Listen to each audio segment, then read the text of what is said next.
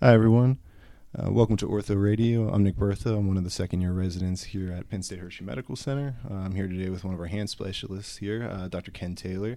Dr. Taylor's had years of experience in hand surgery, and we're thrilled to have him here today with us. Oh, thank you, Nick. So today we're going to sit down and talk a little bit about basilar thumb arthritis. Just in general, basilar thumb arthritis is essentially arthritis that's largely based around the trapezium down at the base of the thumb. It's the second most common arthritis that we see in the hand, affecting 20 to 35% of patients over 55 years old, second only to DIP arthritis. This percentage continues to grow as the population ages. This is particularly common in folks who have done extensive activities with their hand throughout their life, such as knitting. Most commonly, patients present with pain at the base of their thumb, as well as difficulty with pinch and grip strength. Like most arthritic conditions, basilar thumb arthritis can be treated non-operatively until patients can no longer tolerate the discomfort, and it's affecting their activities of daily living. We do have really good non-operative interventions, and patients can do really well using braces and injections for a long period of time. However, the good news is that when it gets to the point that they can no longer tolerate it, there's a wide variety of different surgical options that we can perform for thumb arthritis, and they all have really good outcomes. So I just kind of want to start here with some of the simplest methods that we do, being partial and complete trapeziectomies. So, Dr. Taylor, is a partial or complete trapeziectomy isolated by itself something that you ever consider doing for patients? Well, I think, Nick, if you're familiar with the literature, it would suggest that almost all of these procedures do equally well. And I think it really comes down to your own personal training, what you feel most comfortable doing. There are some patient-specific factors, of course, that would lead you down different roads. I myself have not done either partial or complete trapeziectomies in of themselves. They're certainly part of the other procedures, and there is literature to support their use. It's just not something that I've typically done. That's interesting. I know that everyone has different preferences.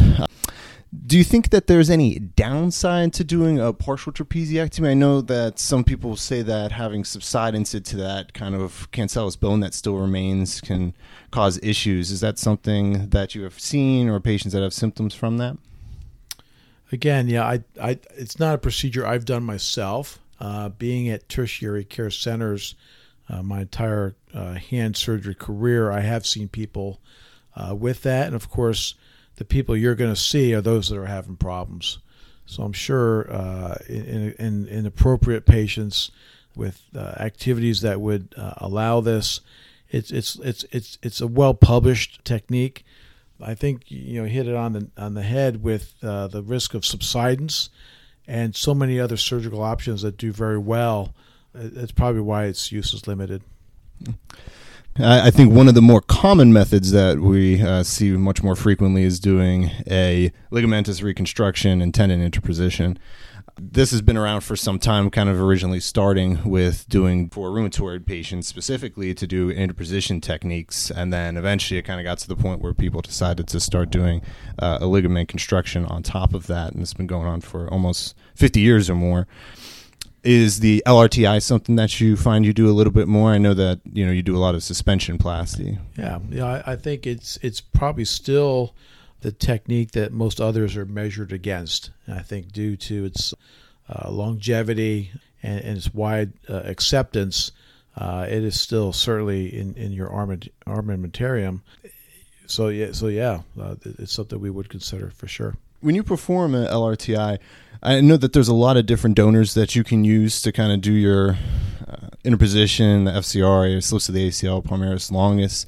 What do you find that you tend to use?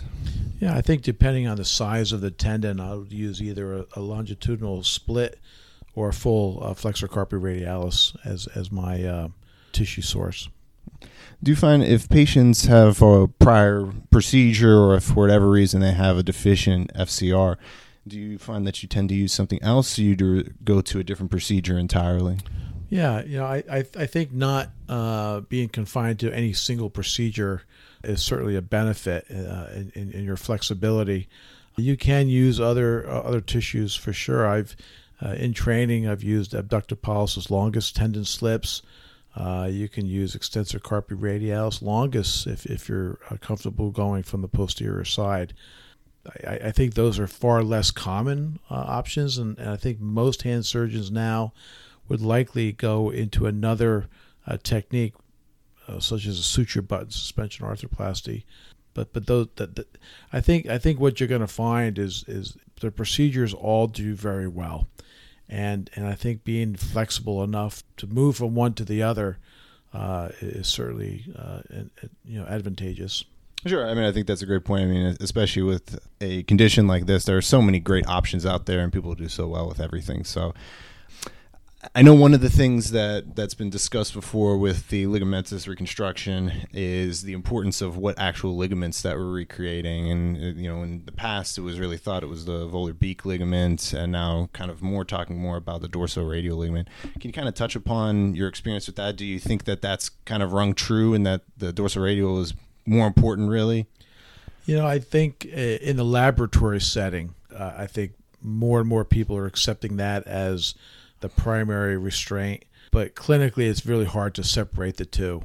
The LRTI and other techniques that try to reconstruct the intermetacarpal ligament, essentially, would make you believe the volar beak ligament is intact. But when you're taking the trapezium out, you're not really reconstructing that either. So I don't know if the argument for volar oblique versus the dorsal radial collateral really makes a difference. Okay, that's interesting. So I think one of the techniques that you tend to do more often doing the suture button suspension plasty. I know that this was originally developed actually as a salvage procedure for patients that didn't have competent FCRs or reasons or ways that they could actually do the LRTI, since that procedure had kind of been done prior to the suture button suspension plasty. I know that there's been a lot of studies comparing biomechanical strength and metacarpal subsidence. Is this something that you feel you do see less in suture button suspension plasty versus LRTI? Do you think that it matters? Yeah, that's a very interesting point, and to be honest with you, there's not a high volume of studies using this technique. So that the ones that are out there right now are largely retrospective reviews, either at 2 or 5 year follow up. Jeff Yao out of Stanford has been a leading proponent of this technique. He's done the biomechanical studies comparing the suture button to K-wires in a cyclic loading model, which may or may not be clinically applicable because you're not going to cyclically load K-wires. But he has a couple retrospective reviews out there. So the literature is really kind of sparse regarding that. We're fortunate enough to be 6 years into our prospective study looking at this technique. And while I really haven't measured the data as of yet, I think anecdotally, the subsidence is maybe not as important as we were led to believe initially. I'd have to look at the grip and the pinch strength, which is what you're concerned about with subsidence. But I think as far as patient satisfaction, it may not be as important as we think. Yeah, I mean, I think that's really interesting. I know you've had that study that's been going on for some time. I'd love to see when everything's all said and done, kind of what things show from there. I think, as you said, it's kind of an interesting point. We always talk about the subsidence, but how much does that really kind of play into the patient's actual outcomes and the way that they feel when things are all said and done? So when you do the suspension plasty, do you find that you use any sort of different rehab method compared to LRTI? Well, I think the potential advantage of this technique is you don't have the prolonged immobilization. You're not depending on tendon bone tunnel healing. You're not depending on tendon healing that you would with the APL to FCR suture suspension arthroplasty, which is without the button. So I think moving them earlier is the advantage. What I've changed, largely in response to the debate of volar beak ligament versus the radial collateral, is that I don't work on opposition right away. I kind of want to let that tighten up a bit, and we're working primarily on retropulsion, CMC extension, so that when the patient bears weight on their palm, they're not loading the metacarpal phalangeal joint. They're really getting that full horseshoe weight bearing and not tripoding. And I think that helps satisfy two curiosities. We get the early range of motion. We're trying to let that capsular repair provide some protective stiffness. Sure.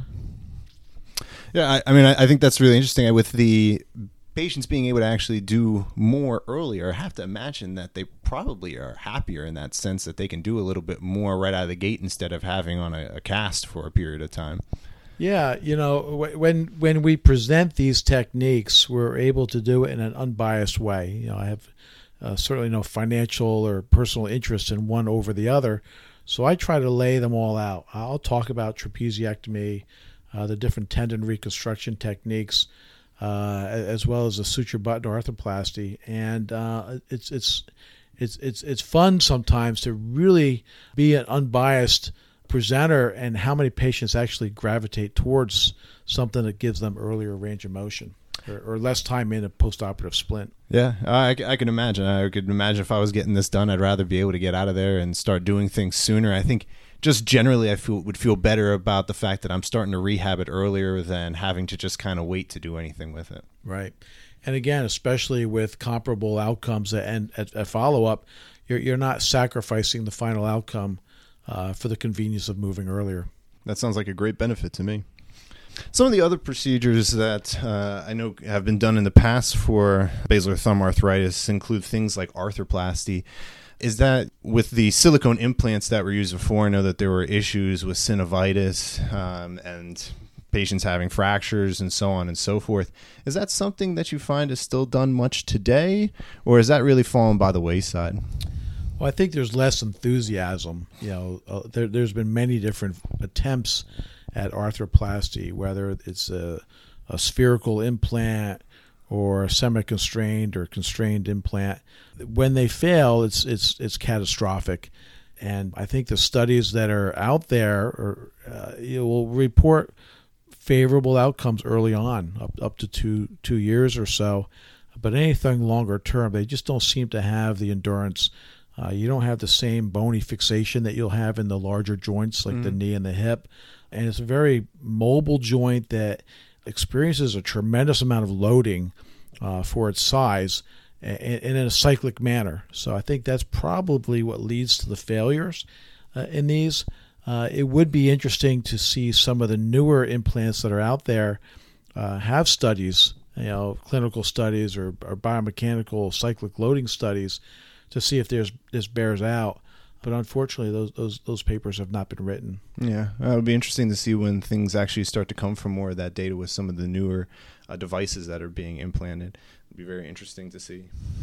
What do you tell the patients that have had a arthroplasty done and that come in concerned about some of these possible complications that can happen from them? Do you just let it kind of play out until they start having new symptoms, or is there things that we try to do preemptively to address these? Yeah. Most patients don't come in unless they're already having problems. So I don't know if I've really had to address that in a prophylactic manner.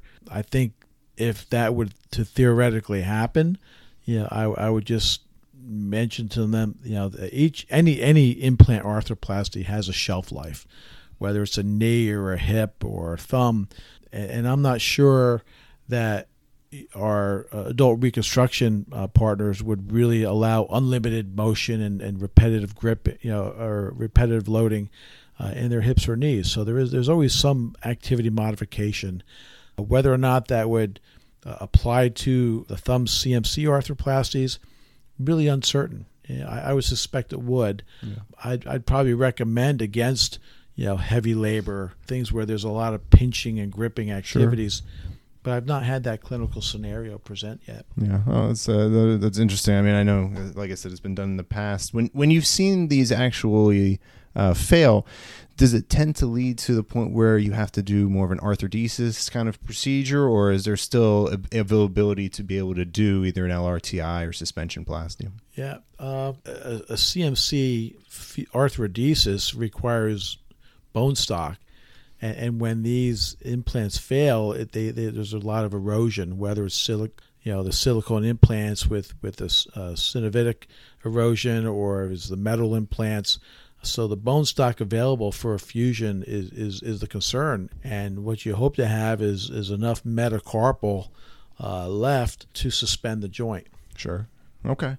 You were mentioning arthrodesis. Do you find, is there a patient population that you tend to do an arthrodesis for? Yeah, so that for a long time was one of the mainstays for your high physical demand patients. Problem with that is the high non-union rates.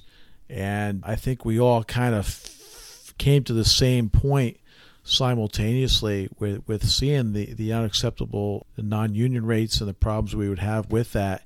There was a clinical trial comparing primary arthrodesis to the suspension arthroplasties, whether it's ligament reconstruction or any of the other varieties.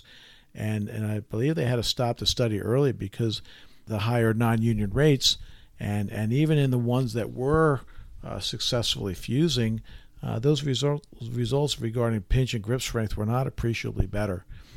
So I think some of the enthusiasm for those techniques have really waned recently. Yeah, wow, that's really interesting. You mentioned the pinch and the grip strength. Do you find in kind of the study that you've done or in other studies that you've seen, has there been substantial difference between the techniques in the pinch and the grip strength?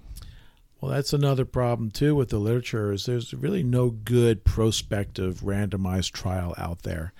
And I think what you're seeing in the literature is a lot of retrospective reviews or case series without the randomization. I think you have to get surgeons that would feel happy trying different techniques in order to get the numbers that you would require for that.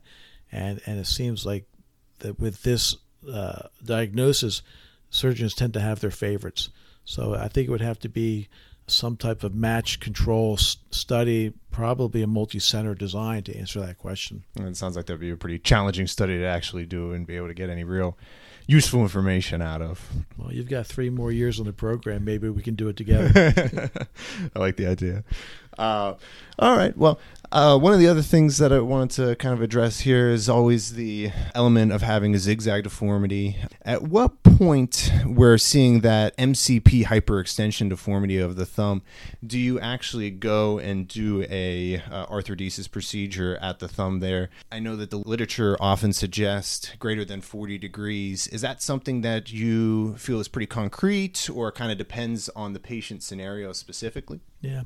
I don't know that it's the actual passive hyperextension as much as your ability to maintain pinch without the involuntary collapse.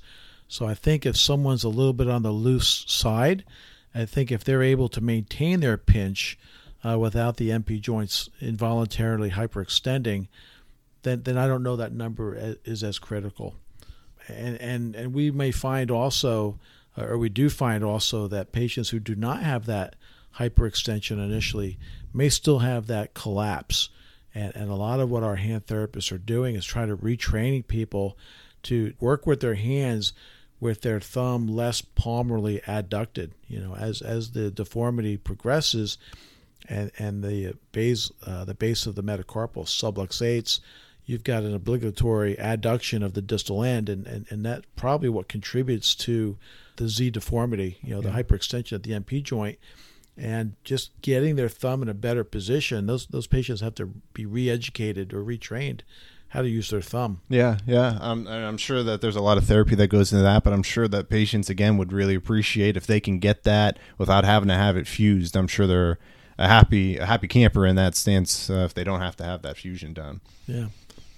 So I guess kind of getting towards the end here, kind of touch upon all the different procedures.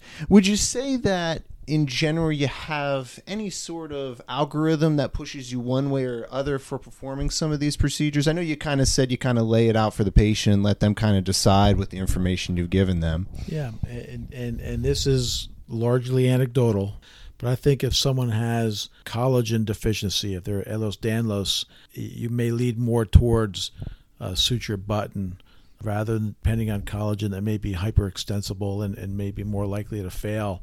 I think in the setting of a previous surgery, a failed previous surgery, I think some of these techniques lend themselves more towards a salvage option. You mentioned if they've already had the FCR harvested, for instance. So I think the suture button arthroplasty lends itself to being used as a revision surgery, but I think more and more you're using it for primaries as well. So I think the discussion with your patient has to be personal. You have to kind of get their thoughts, what's important to them. And I think with other scenarios where multiple answers means there's not one good one, this may be a little different. I think we have multiple good answers. Which one is the best, I think, is still a point of argument. And I think ultimately it requires a multi-center, controlled study. But those are hard to execute. Yeah. All right. Well, sounds good. Well, thanks, Dr. Taylor. I appreciate you being here. I just wanted to open it up if there was anything else you wanted to touch upon before we kind of close down. No, I think this is a common diagnosis, as you said, and I did 2 procedures today for thumb CMC arthritis. I think it's important that we do spend the time with our patients, that we set reasonable expectations, and if we can, try to individualize our treatment. Well, wonderful. Well, thanks for joining us today, Dr. Taylor, and sharing your knowledge about basilar thumb arthritis. Certainly a lot to discuss and many different really good options to go through. So really appreciate you taking the time. Anytime. Thank you. And thanks to all our listeners for tuning in today with us. Please feel free to send us any feedback at orthoradio.nick@gmail.com. Till our next episode, so long and thanks.